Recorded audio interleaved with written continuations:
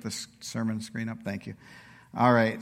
It's a certain end, and we're going to be talking about the coming of the Lord and things we have to look forward to. So like every generation of believers before us, we may be tempted at times to see the rampant evil in our world and wonder if God is ever going to close the chapter on this time and if the day of the Lord will ever come. The early church sometimes wondered too. In chapter 1 of Peter's second letter, he urges believers to confirm their calling and election. In other words, to grow in the faith. He lists qualities that should be increasing in the believers' lives, and this would keep them from being ineffectual. But believers who practice the good qualities that Peter writes about will never fail, he says. So he tells them he intends to constantly remind them of these qualities. Again and again, Peter talks about knowing or knowledge. You need to know these qualities. And he seems to be working hard so that when he passes away and he's not there to teach them anymore, he wants them to be able to recall his teachings. In other words, Peter believes in the power of repetition or the necessity of repetition. We need to constantly be remembering, learning, and relearning the truths of Scripture and diligently working to apply these in our lives. Peter also in chapter 1 points out that Jesus' ministry had eyewitnesses and that he is one of them. And then he points out in verse 21 that no prophecy was ever produced by the will of man, but men spoke from God as they were carried along by the Holy Spirit. So he's telling us something about how prophecy works. And then in chapter 2, Peter goes after false prophets and teachers in what one writer said is probably the strongest polemic found in Scripture. Peter rips into the false teachers. He says there were false prophets in Old Testament times, and there will be false teachers among you.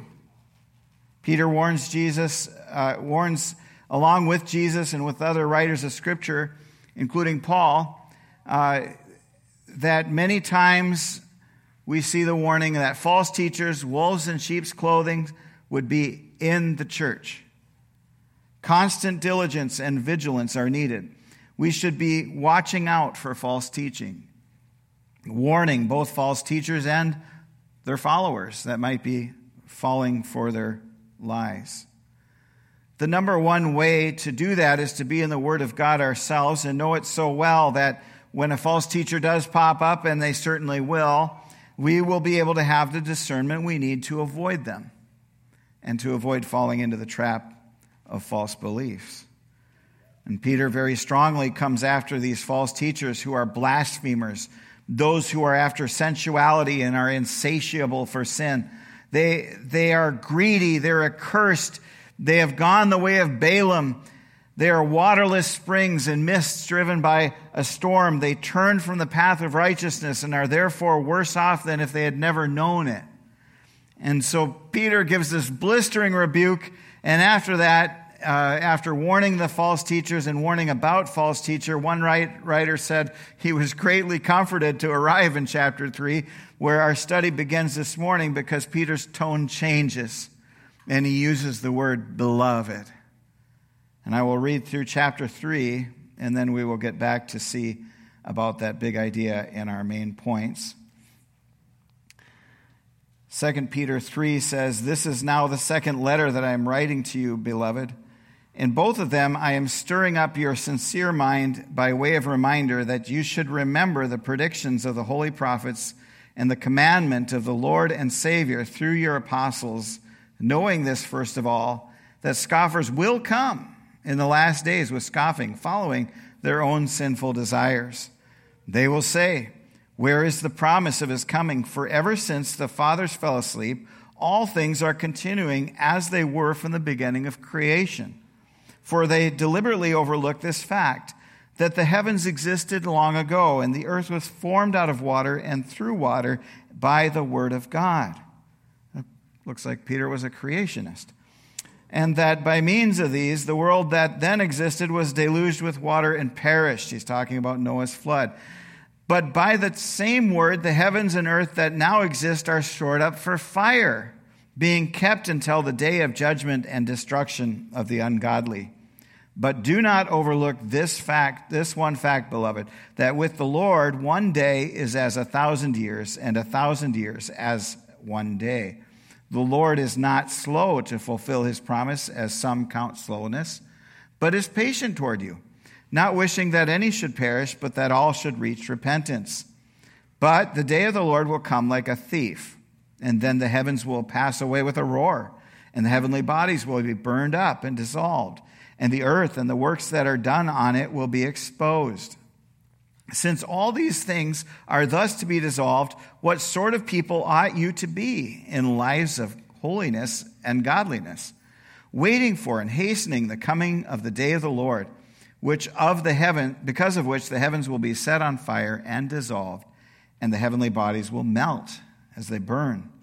But according to his promise, we are waiting for new heavens and a new earth in which righteousness dwells. Therefore, beloved, since you are waiting for these, be diligent to be found by him without spot or blemish and at peace, and count the patience of our Lord as salvation, just as our beloved Paul also wrote to you according to the wisdom given him, as he does in all his letters when he speaks in them of these matters. There are some things in them that are hard to understand, which the ignorant and unstable twist to their own destruction, as they do the other scriptures. You therefore, beloved, knowing this beforehand, take care that you are not carried away by the error of lawless people and lose your own stability, but grow in the grace and knowledge of our Lord and Savior, Jesus Christ. To him be the glory both now and to the day of eternity. Amen. All right, so the big idea is pretty simple. The day of the Lord will come. Hopefully you can remember that when you leave today. The day of the Lord will come. And 4 things that believers need to do. Believers need to be diligent to be found without spot or blemish. They need to count the patience of the Lord as salvation. They need to not be carried away by error, and they need to grow in grace and knowledge. So Peter begins with addressing the church as beloved. This is a very close term, one reserved for the most intimate relationships. In the church, we find ourselves knitted together in Christ, and our bonds then should reflect a very closeness and love and care for one another. Peter wants to gently remind the church about the prophecies and the commandments of Jesus that have been taught and explained by the apostles. And this is because scoffers will come in the last days with scoffing, following their own sinful desires. These scoffers will mock Christians who hold to the truth that Jesus is returning, a day of judgment is coming, and a remade heaven and earth are in the works. Yet many will say, well, when is it going to happen? And how much more than they might say it today? It's been 2,000 years and more now. There are terrible things in the world. Why doesn't God just come and clean house right now? Why does he let sinners keep on sinning? Then they will say, nothing's changed. The world keeps proceeding on as if there is no God to answer to.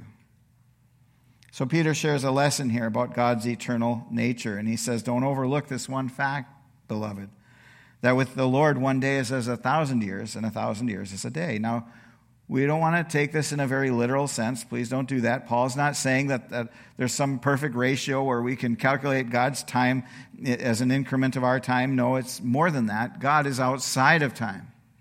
He's the one who set our current timetable in motion. He's eternal, and we really have no concept with which we can understand what that means. All of us were born. We have had a certain number of days thus far.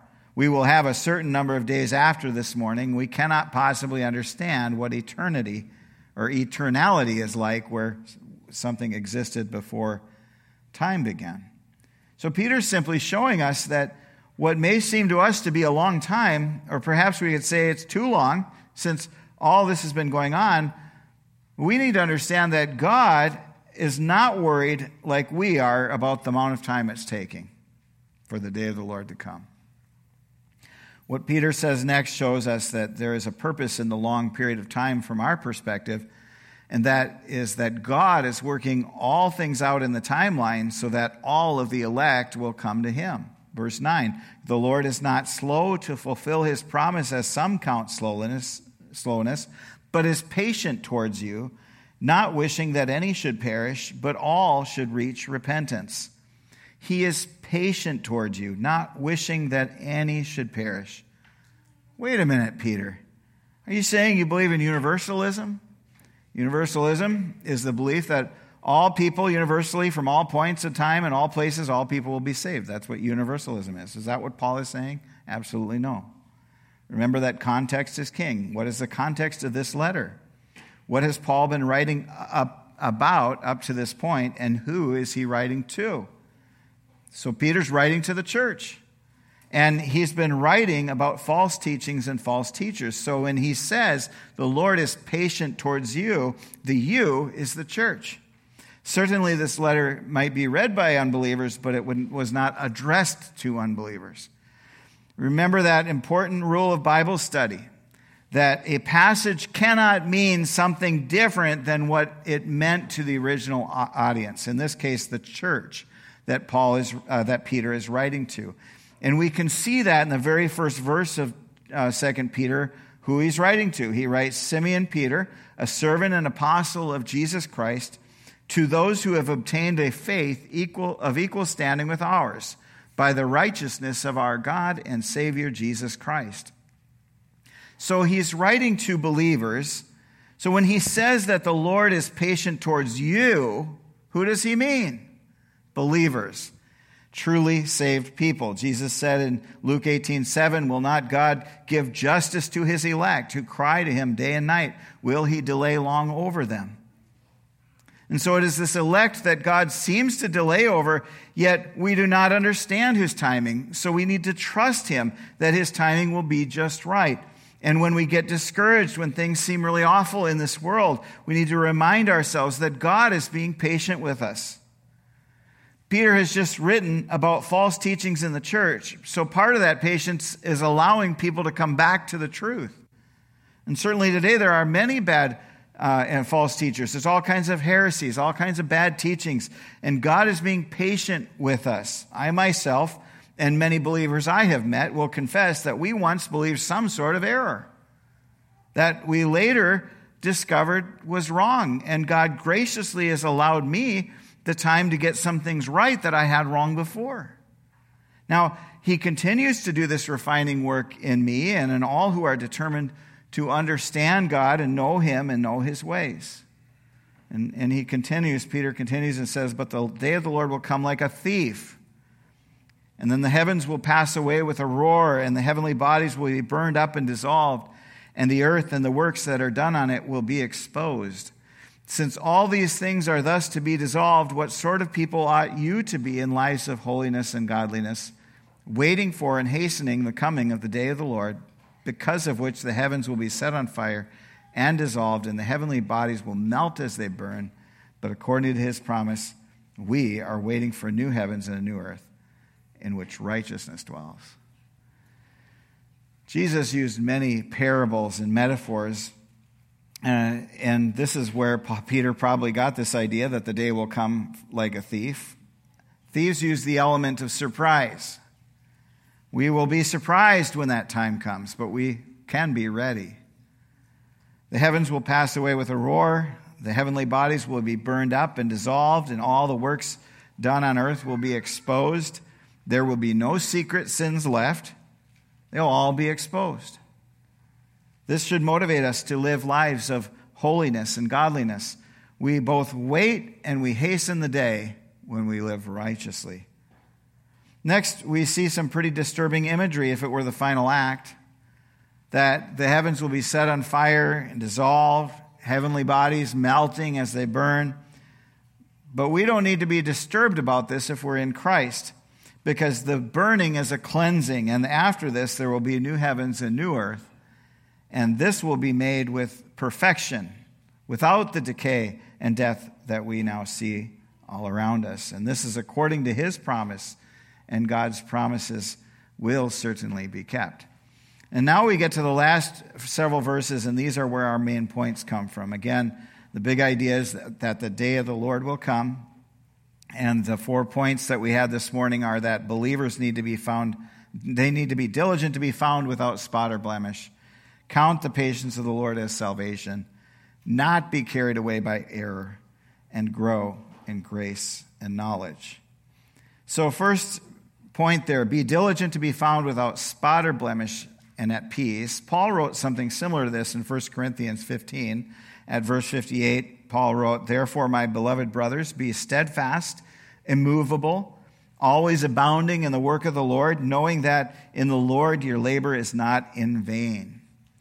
When we see the word diligent, we usually mean someone who completes their job or makes sure to do things they're responsible to do. But the word here means a bit more than that. The word Peter used in his letter before it was translated into English for us meant something more like be zealous, be eager, hurry.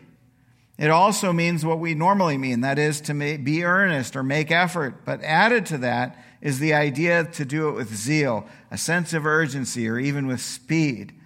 Be diligent to be found by him without spot or blemish and at peace. In other words, be eager or zealous to be found this way. In other words, we need to be highly motivated to live holy and respectable lives. Next, we need to count the patience of the Lord as salvation. When we get discouraged in our time, looking around and wondering why God lets so many people get by with so many blasphemies and sins, we would do well to remember that God is being patient and kind with us and allowing us to continue working out our salvation. We don't work for our salvation, for Christ has done all that work, but we work out our salvation. That is, we continually apply our salvation to ourselves. And this lifelong process that we call sanctification, whereby we grow to be more like Christ, it takes time. But not only that, we need to remember that just as we are being given grace to continue this sanctification, so others may be given more time to come for the first time to Christ. You see, if they are elect, they will certainly come, but until the day of the Lord comes, there are those who are elect that are His, who we may just have an opportunity to be part of their coming to faith and becoming disciples. In fact, we should hope so. Isn't this the command we spoke of last week? And our big idea last week was that every believer should be actively involved in this enterprise we call evangelism. And we know not how many in our city are among the elect, so we must actively go out and present the gospel. We know not, but God knows, so He sends us. Next week, Lord willing, we're going to look at Acts 18. Jesus spoke to Paul there about not giving up his evangelistic efforts, even in the face of opposition. He told Paul to go on speaking and not be silent, for I have many in this city who are my people. Jesus knew who his people were, but Paul didn't. Paul was to be obedient to preach to all who would listen, but Jesus knew who were his in that city. So we must also remember that there very, very well may be people in our spheres of influence who are God's people, but they don't know it yet. And you don't either. So we pray and look for opportunities to proclaim the gospel. In David Helm's Preaching the Word commentary on the letters of Peter, he shares this great illustration, and I quote, "Why hasn't Christ come? According to Peter, he wants us to dwell with him forever. His apparent slowness is our salvation. Entering into that relationship with God demands time, and for most of us, it takes a little bit more than one might at first think." Martin Lloyd-Jones, a preacher of the mid-20th century, had a businessman in his congregation named William Thomas. Thomas was a salesman, a Welshman who sold fish door to door. One day, several men at the local watering hole were drinking and talking.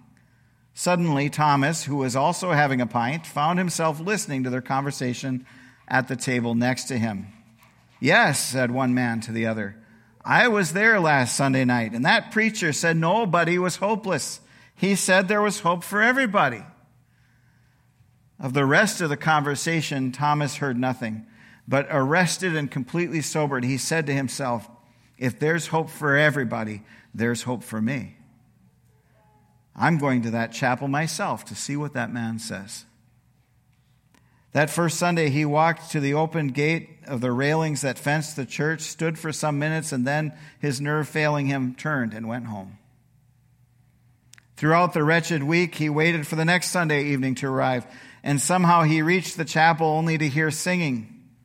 Faced with the realization that he was late, he once more turned away and went home.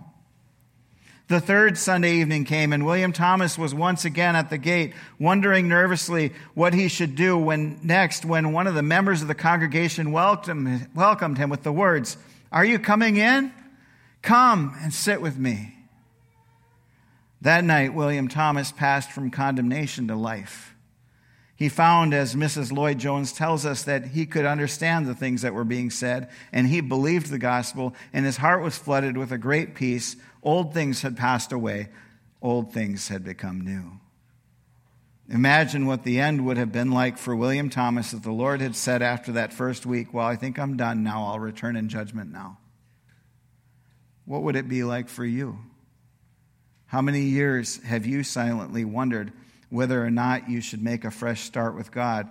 Do you not see? Do you not understand? The delay in Christ's coming is not only because he is so unlike us, but because he is so patient with us. End quote.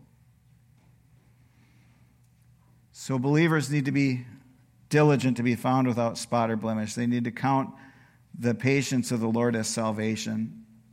And our third point, not be carried away by error. But before we get to that third point, I want to point out something that should be encouraging to all of us, since I doubt there's anyone among us here who hasn't at one time scratched their head trying to understand some facet of Scripture. I say this because Peter seems to admit that Paul's letters are hard to understand for him. In verses 15 and 16, he says, "And count the patience of the Lord as salvation, just as our beloved brother Paul also wrote to you according to the wisdom given him, as he does in all his letters when he speaks in them of these matters. There are some things in them that are hard to understand, which the ignorant and unstable twist to their own destruction, as they do the other Scriptures." So it's worth noting that Peter lumped Paul's writings in with other Scriptures. This shows us that already, very early in the church, it was understood that the writings we call the New Testament carried with them apostolic authority. So that's something to help you remember that. 2 Peter 3:17, "You therefore, beloved, knowing this beforehand, take care that you are not carried away with the error of lawless people and lose your own stability."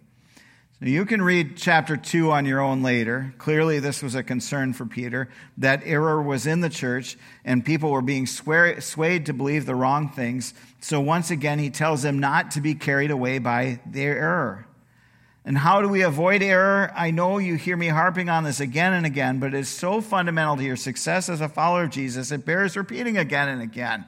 You must be in God's Word daily.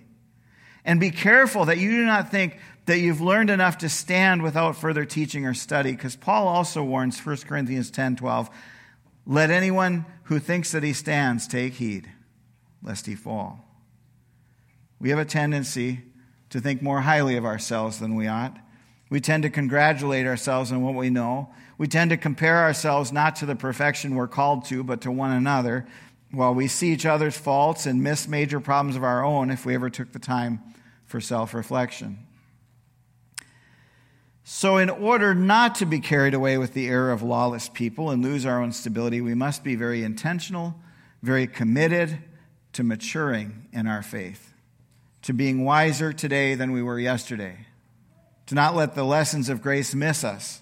You see, we are constantly and throughout our lives being given graceful reminders of our own need for God. If we think we stand, we must take heed, lest we fall. And finally, Peter closes his letter with a beautiful exhortation to believers in verse 18. Grow in the grace and knowledge of our Lord Jesus Christ, our Lord and Savior Jesus Christ.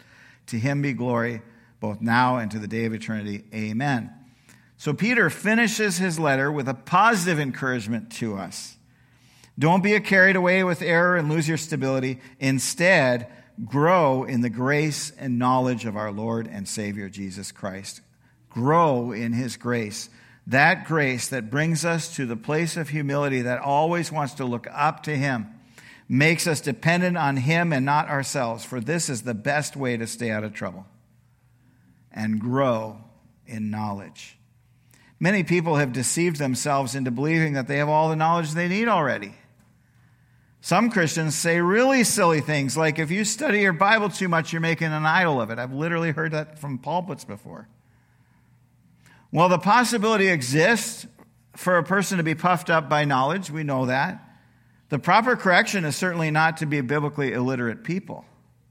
If someone thinks they have acquired all the knowledge they will ever need, if someone always wants to teach but is never the student, they may very well be that puffed up person that we're warned not to be. But if the solution to puffed up people or teachers is to forbid being a student or learning, then we've gone way off course. And this is why Peter pairs grace with knowledge. And Jesus was full of grace and truth. Jesus said we are to be perfect, which is at this time for us an aspiration, because we know we're not perfect. It's not possible for us to be perfect while we're in the flesh still.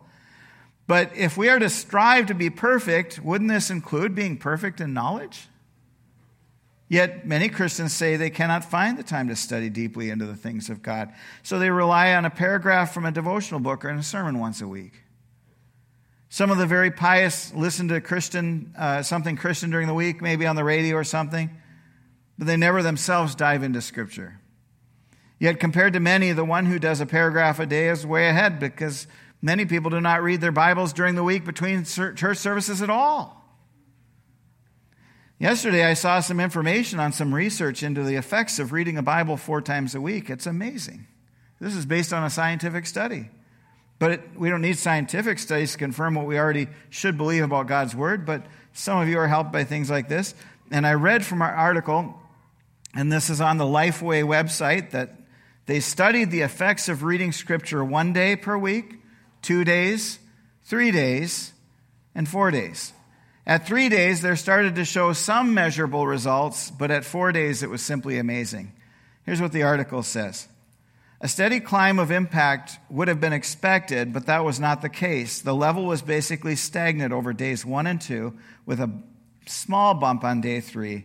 But when day 4 was reached, that is, reading 4 days a week from the Bible, the effects spiked in an astounding way. The stunning findings included the following. This is people who read the Bible at least 4 times a week. Feeling lonely drops 30%. Anger issues drop 32%. Bitterness in relationships drops 40%. Alcoholism drops 57%. Sex outside of marriage drops 68%. Feeling spiritually stagnant drops 60%.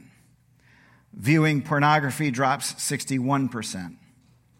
Sharing your faith jumps 200%. Discipling others jumps 230%. The research literally leaps off the charts. I'm still reading from the article. The findings hammer home the truth that there are profound differences between people who engage the Scriptures at least 4 times a week and those who engage with Scriptures less often. And I say every day, I still stick with that.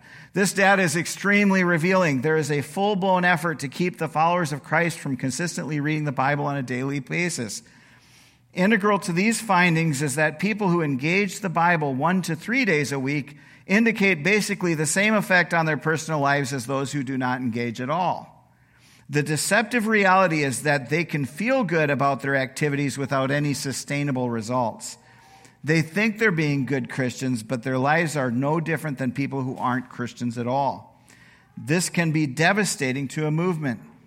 Limited activity is elevated to the same effect as Limited activity is elevated to the same effect as consistent activity when it is actually the same as no activity. In other words, if you're only reading a little bit of the Bible, it really isn't doing you very much good.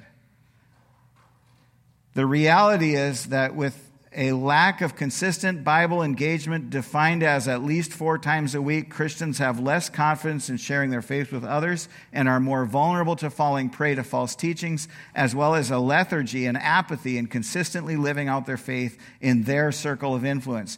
The studies show that the best spiritually based predictor among 13 to 17-year-old teenagers was their engagement in Scripture. Similarly, when examining children raised in church, a Lifeway research study found the biggest factor for predicting the spiritual health as young adults is whether they read the Bible regularly as kids. People wonder, why do kids go from the church to college and they leave the faith? They probably were not reading their Bibles when they were kids. Grow in the grace and knowledge of our Lord and Savior Jesus Christ. The Bible is the Word of God. It has the supernatural power to change lives. And we are, according to Scripture, to grow up. Paul wrote in Ephesians 4:15, rather speaking the truth in love, we are to grow up in every way into Him who is the head, into Christ. And we are to long for the spiritual milk, the pure spiritual milk. 1 Peter 2:2 says that we are to be like newborn infants, longing for pure spiritual milk, that by it we may grow up into salvation. Our big idea, again, is that the day of the Lord will come, and we need to be found diligent. We need to be diligent to be found without spot or blemish. We need to count the patience of the Lord as salvation. We need to not be carried away by error. We need to grow in grace and knowledge, and one of the best ways we can start doing that is to be in the Bible. The day of the Lord is coming. Many things are happening in our world that without a grounding in Scripture may seem stressful or scary. When you're grounded in God's Word, you will have an increasing confidence in the truth of God's Word and an increasing sense of the real coming end of this age. If you ground yourself in God's Word, you will be more and more excited about what God is doing in and through His church. You will be more likely to evangelize your friends and neighbors. You will be better able to resist temptation. The day of the Lord will come. The heavens and the earth will be remade, and those found faithful will enjoy an eternity of blissful worship of God in the most amazing way. We truly cannot even imagine the wonders that await for the believer. And I'm going to close here with a longer section from Paul in 2 Corinthians. This is the benediction and final prayer. And then the worship team will come up and lead us as we take the offering. But may this be our prayer as we look forward to the day of the Lord. 2 Corinthians 4, starting at verse 7. But we have this treasure in jars of clay to show us that the surpassing power belongs to God and not to us. We are afflicted in every way, but not crushed, perplexed, but not driven to despair, persecuted, but not forsaken, struck down, but not destroyed. Always carrying in the body the death of Jesus, so that the life of Jesus may also be manifested in our bodies. For we who live are always being given over to death for Jesus' sake, so that the life of Jesus may be manifested in our mortal flesh. So death is at work in us, but life in you. Since we have the same spirit of faith, according to what has been written, I believed, and so I spoke. We also believe, and so we also speak, knowing that he who raised the Lord Jesus will raise us also with Jesus and bring us with you into his presence. For it is all for your sake, so that as grace extends to more and more people, it may increase thanksgiving to the glory of God. So we do not lose heart. Though our outer self is wasting away, our inner self is being renewed day by day. For this light, momentary affliction is preparing us for an eternal weight of glory beyond all comparison, as we look not to the things that are seen, but to the things that are unseen. For the things that are seen are transient, but the things that are unseen are eternal. For we know that if the tent that is our earthly home is destroyed, we have a building from God, a house not made with hands, eternal in the heavens. For in this tent we groan, longing to put on our heavenly dwelling, if indeed by putting it on we may not be found naked. For while we are still in this tent, we groan, being burdened, not that we would be unclothed, but that we would be further clothed, so that what is mortal may be swallowed up by life. He who has prepared us for this very thing is God, who has given us the Spirit as a guarantee. So we are always of good courage. We know that while we are at home in the body, we are away from the Lord, for we walk by faith, not by sight. Yes, we are of good courage, and we would rather be away from the body and at home with the Lord. So whether we are at home or away, we make it our aim to please him. For we must appear before the judgment seat of Christ, so that each one may receive what is due for what he has done in the body, whether good or evil. Therefore, knowing the fear of the Lord, we persuade others. But what we are is known to God, and I hope it is also known to your conscience. We are not commending ourselves to you again, but giving you cause to boast about us, so that you may be able to answer those who boast about outward appearance and not about what is in the heart. For if we are beside ourselves, it is for God. If we are in our right mind, it is for you. For the love of Christ controls us, because we have concluded this, that one has died for all, therefore all have died.